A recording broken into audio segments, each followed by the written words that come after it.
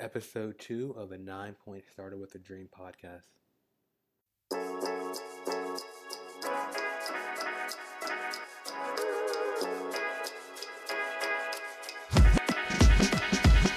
Hey guys, welcome to the 9-Point Started with a Dream podcast.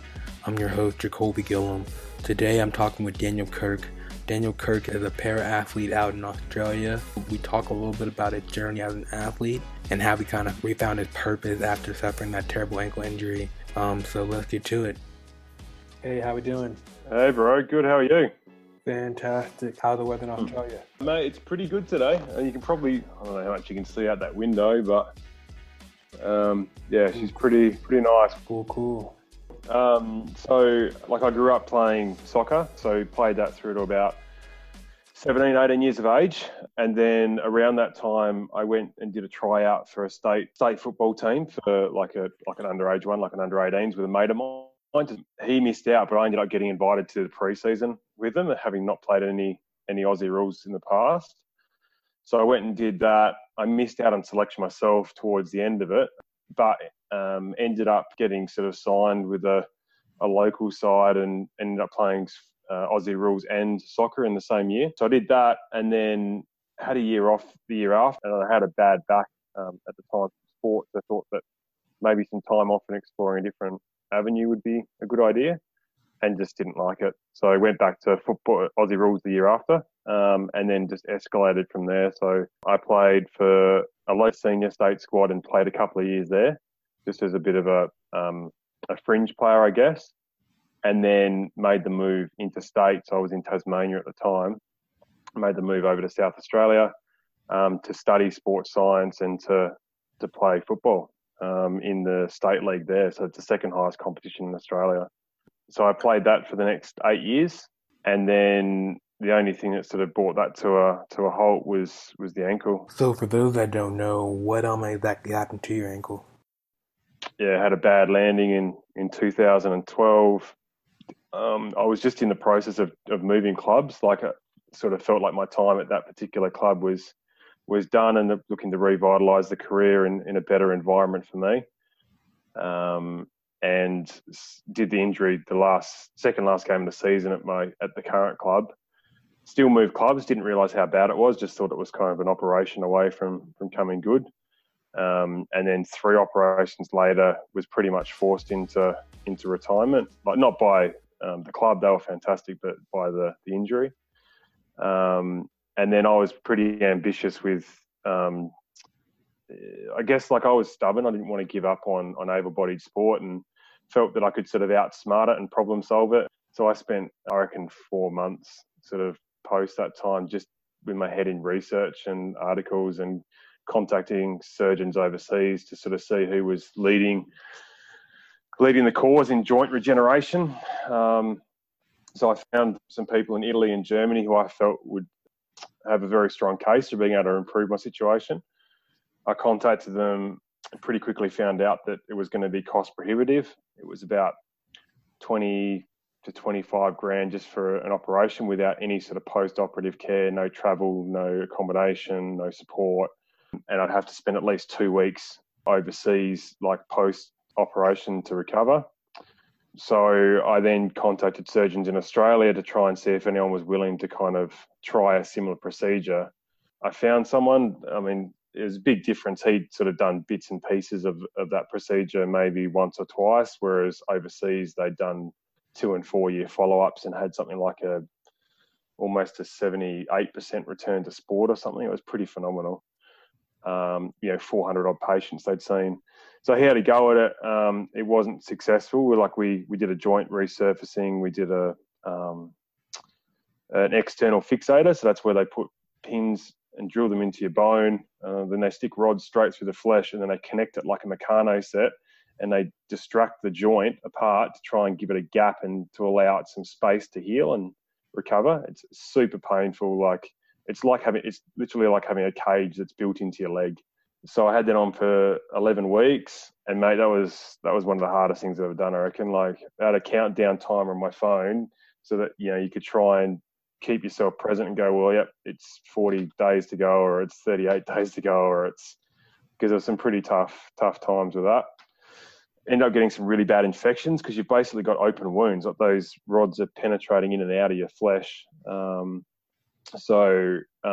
Had some bad infections where I was on intravenous antibiotics because the oral stuff just wasn't strong enough, and got it under control and got to the end of the 11 weeks and was just ready to bloody tear it off if they didn't operate on it and take it off. And then it was a waiting game to see if it had done anything or if it worked. And the expectations were high, but the outcome was pretty low again. So at that point, it was kind of accepting that it was just a ticking time bomb to when I was going to finally accept that I was not going to be able-bodied again, and that my ankle was permanently damaged, and that I needed to find a new sort of purpose and way of going about things. Because throughout that process, I'd obviously built up a lot of frustration and I guess despair, and just lost my way, like lost my identity, lost who I felt like I was, and needed a purpose again. I was fortunate to have some awesome support from friends, because my family's not in South Australia,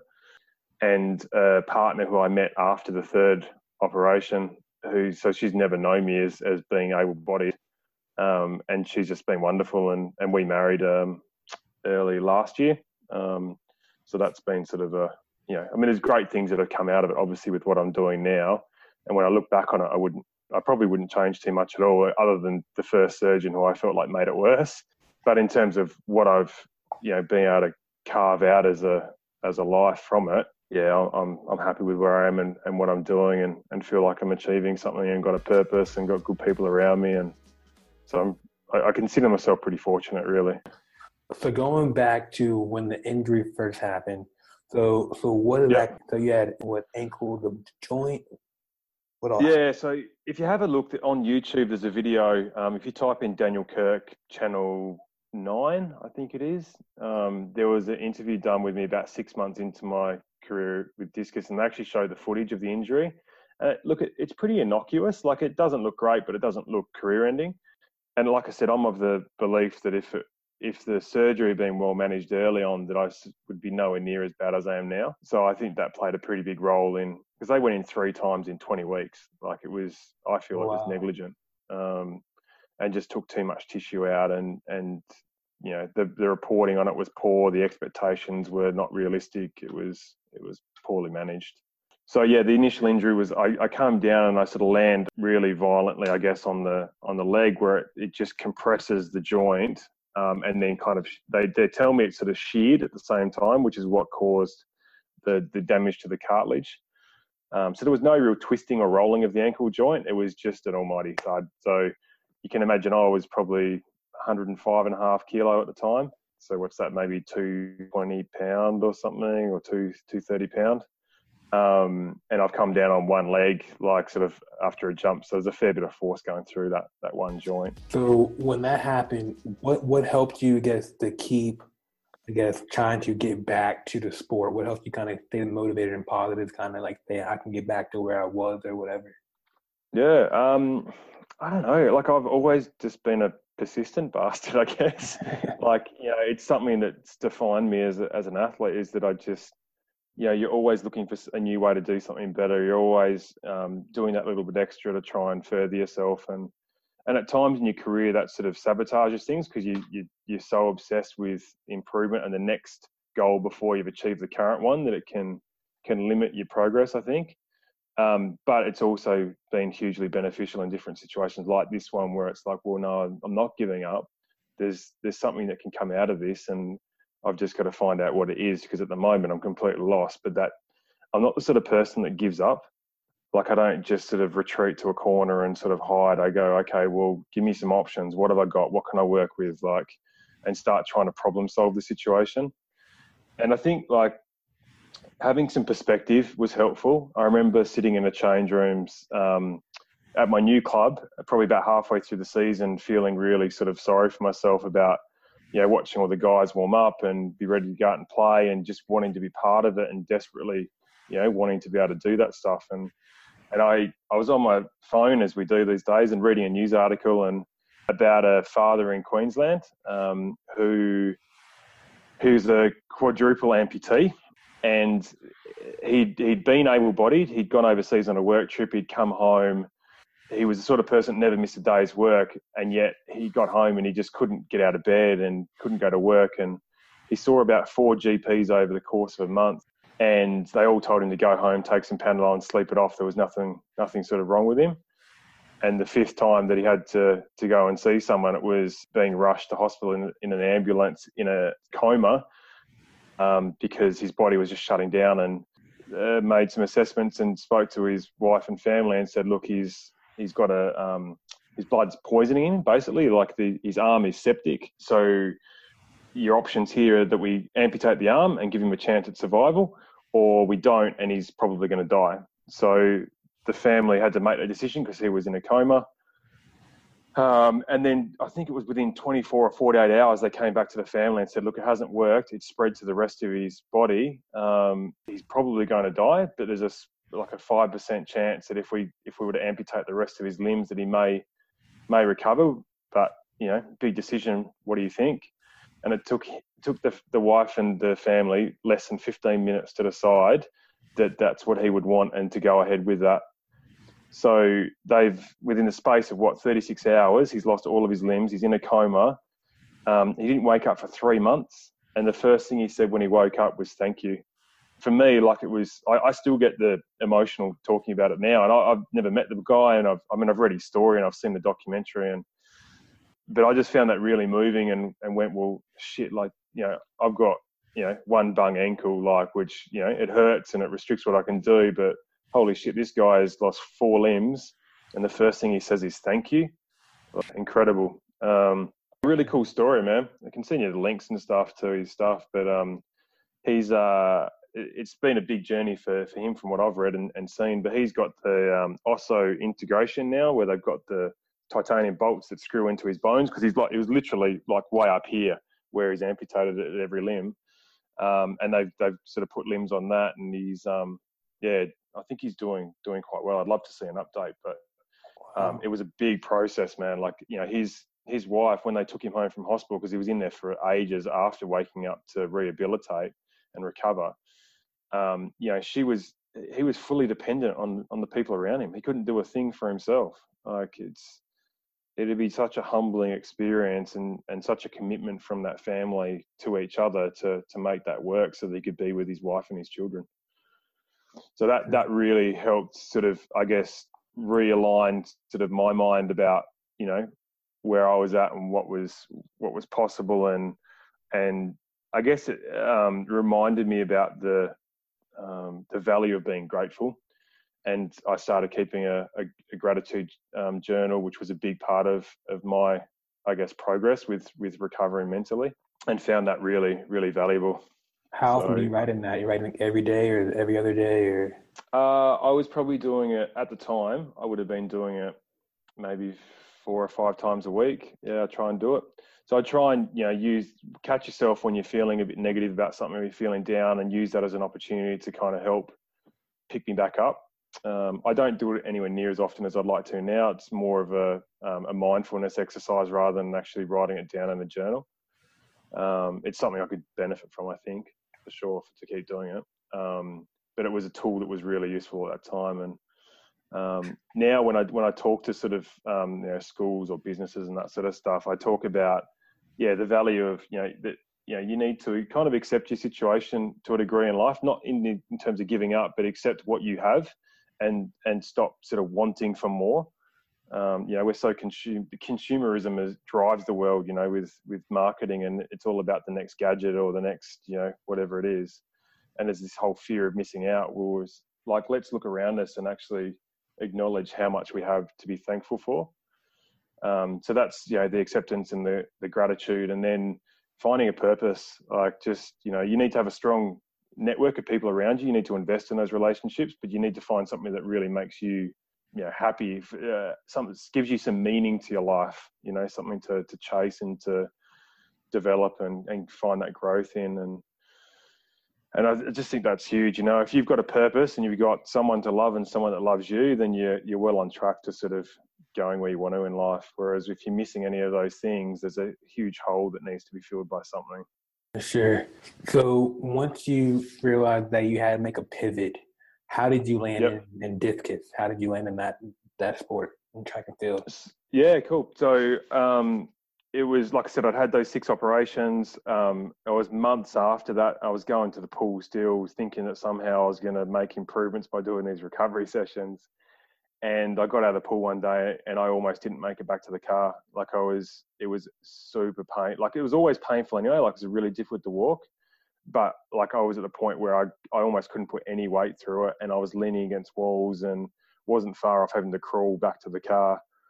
And so, like, it was just a sledgehammer for me that just said, right, this is it. Like, it's about time you rang the Paralympic Committee. Like, I'd had people recommend that I do it earlier, and I put it off for too long, to be honest. Like, I was just worried that I'd make contact, start something, do okay, and then see some improvement because of my determination, and then not be able to compete because I fell somewhere between able-bodied and para.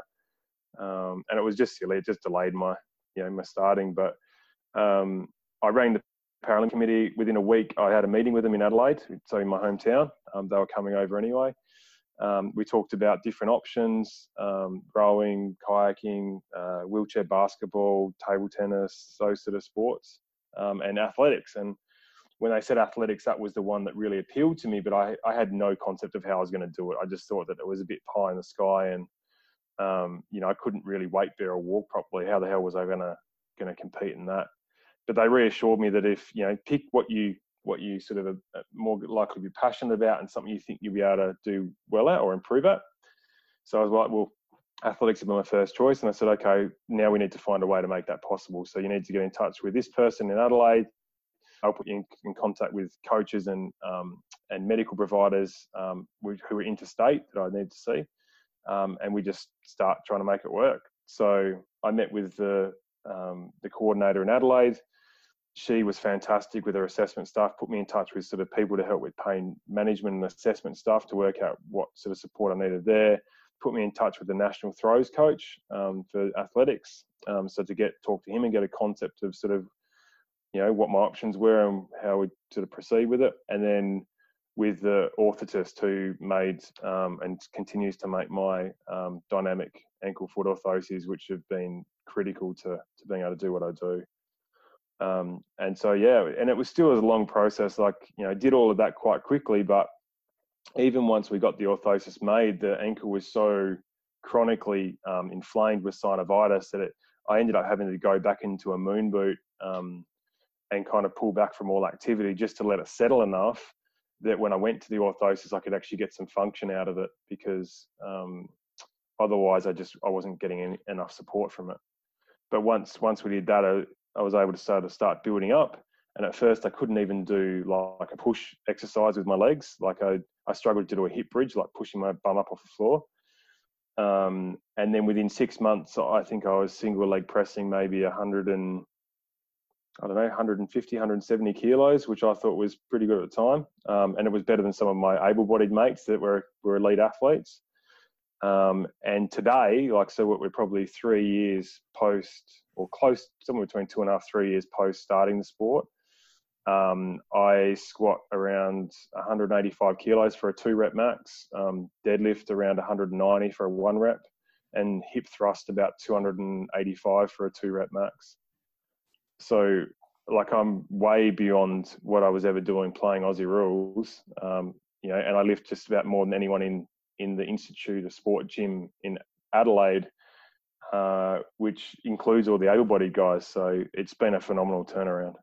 Awesome. So if someone listening to this or reading this and they're a para-athlete, what advice would you give them about, how to overcome your limitations to still be, competing against some of the people that are the best, that are able-bodied or whatnot?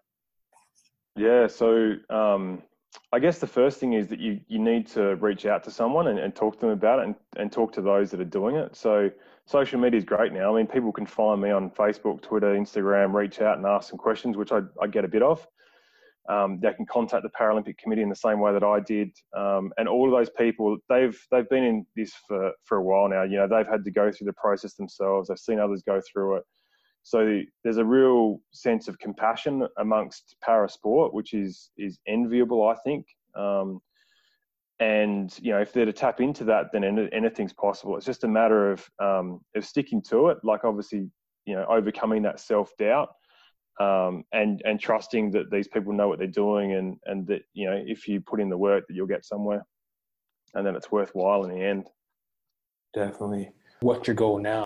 So the big one for me is Tokyo 2020, the Paralympics. I guess path to that is we'd be very hopeful of medaling and medaling quite high by that point. So at the moment I'm probably around about 10 meters off being able to contend for a gold medal. So it's a lot, but it's also not, given how much ground I've made in the first 2.5 years.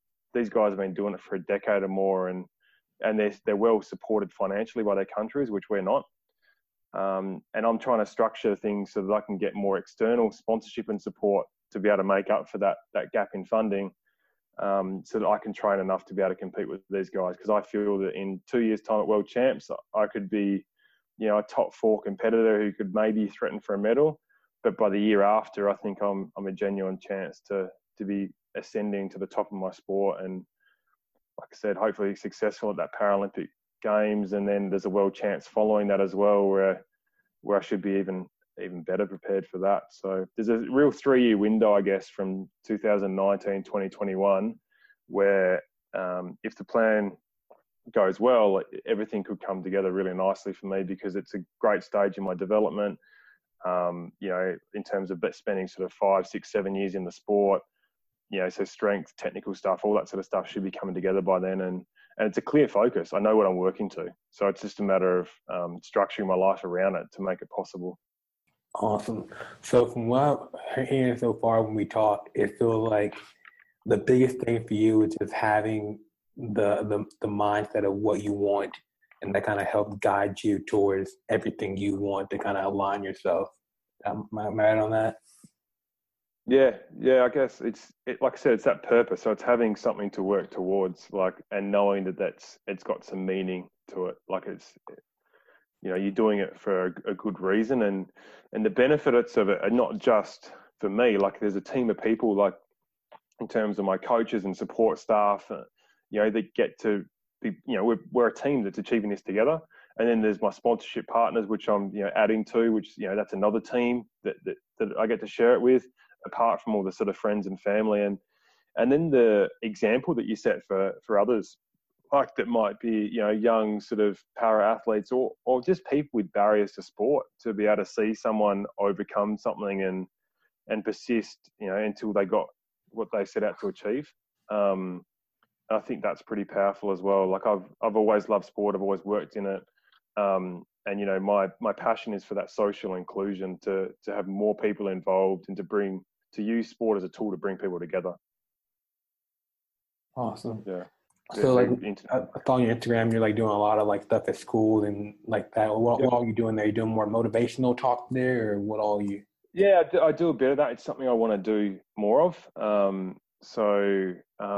Like I said, I've spoken to sort of schools and businesses and organisations and stuff, and it's been well received. So it would be great to do a bit more of that. I think there's a story and a message that I can verbalise pretty well for people. So yeah, if I can have an impact on other people in that manner, then that's fantastic. And I obviously do my coaching stuff as well with my strength and conditioning and sports science work. But that's something I'd like to just keep as more of a hobby on the side of my sport, so that I can really make sure that I've got the time to not just train but recover, which is one of the biggest limitations when you get to the elite level, so that I can actually achieve what I want to achieve. For sure.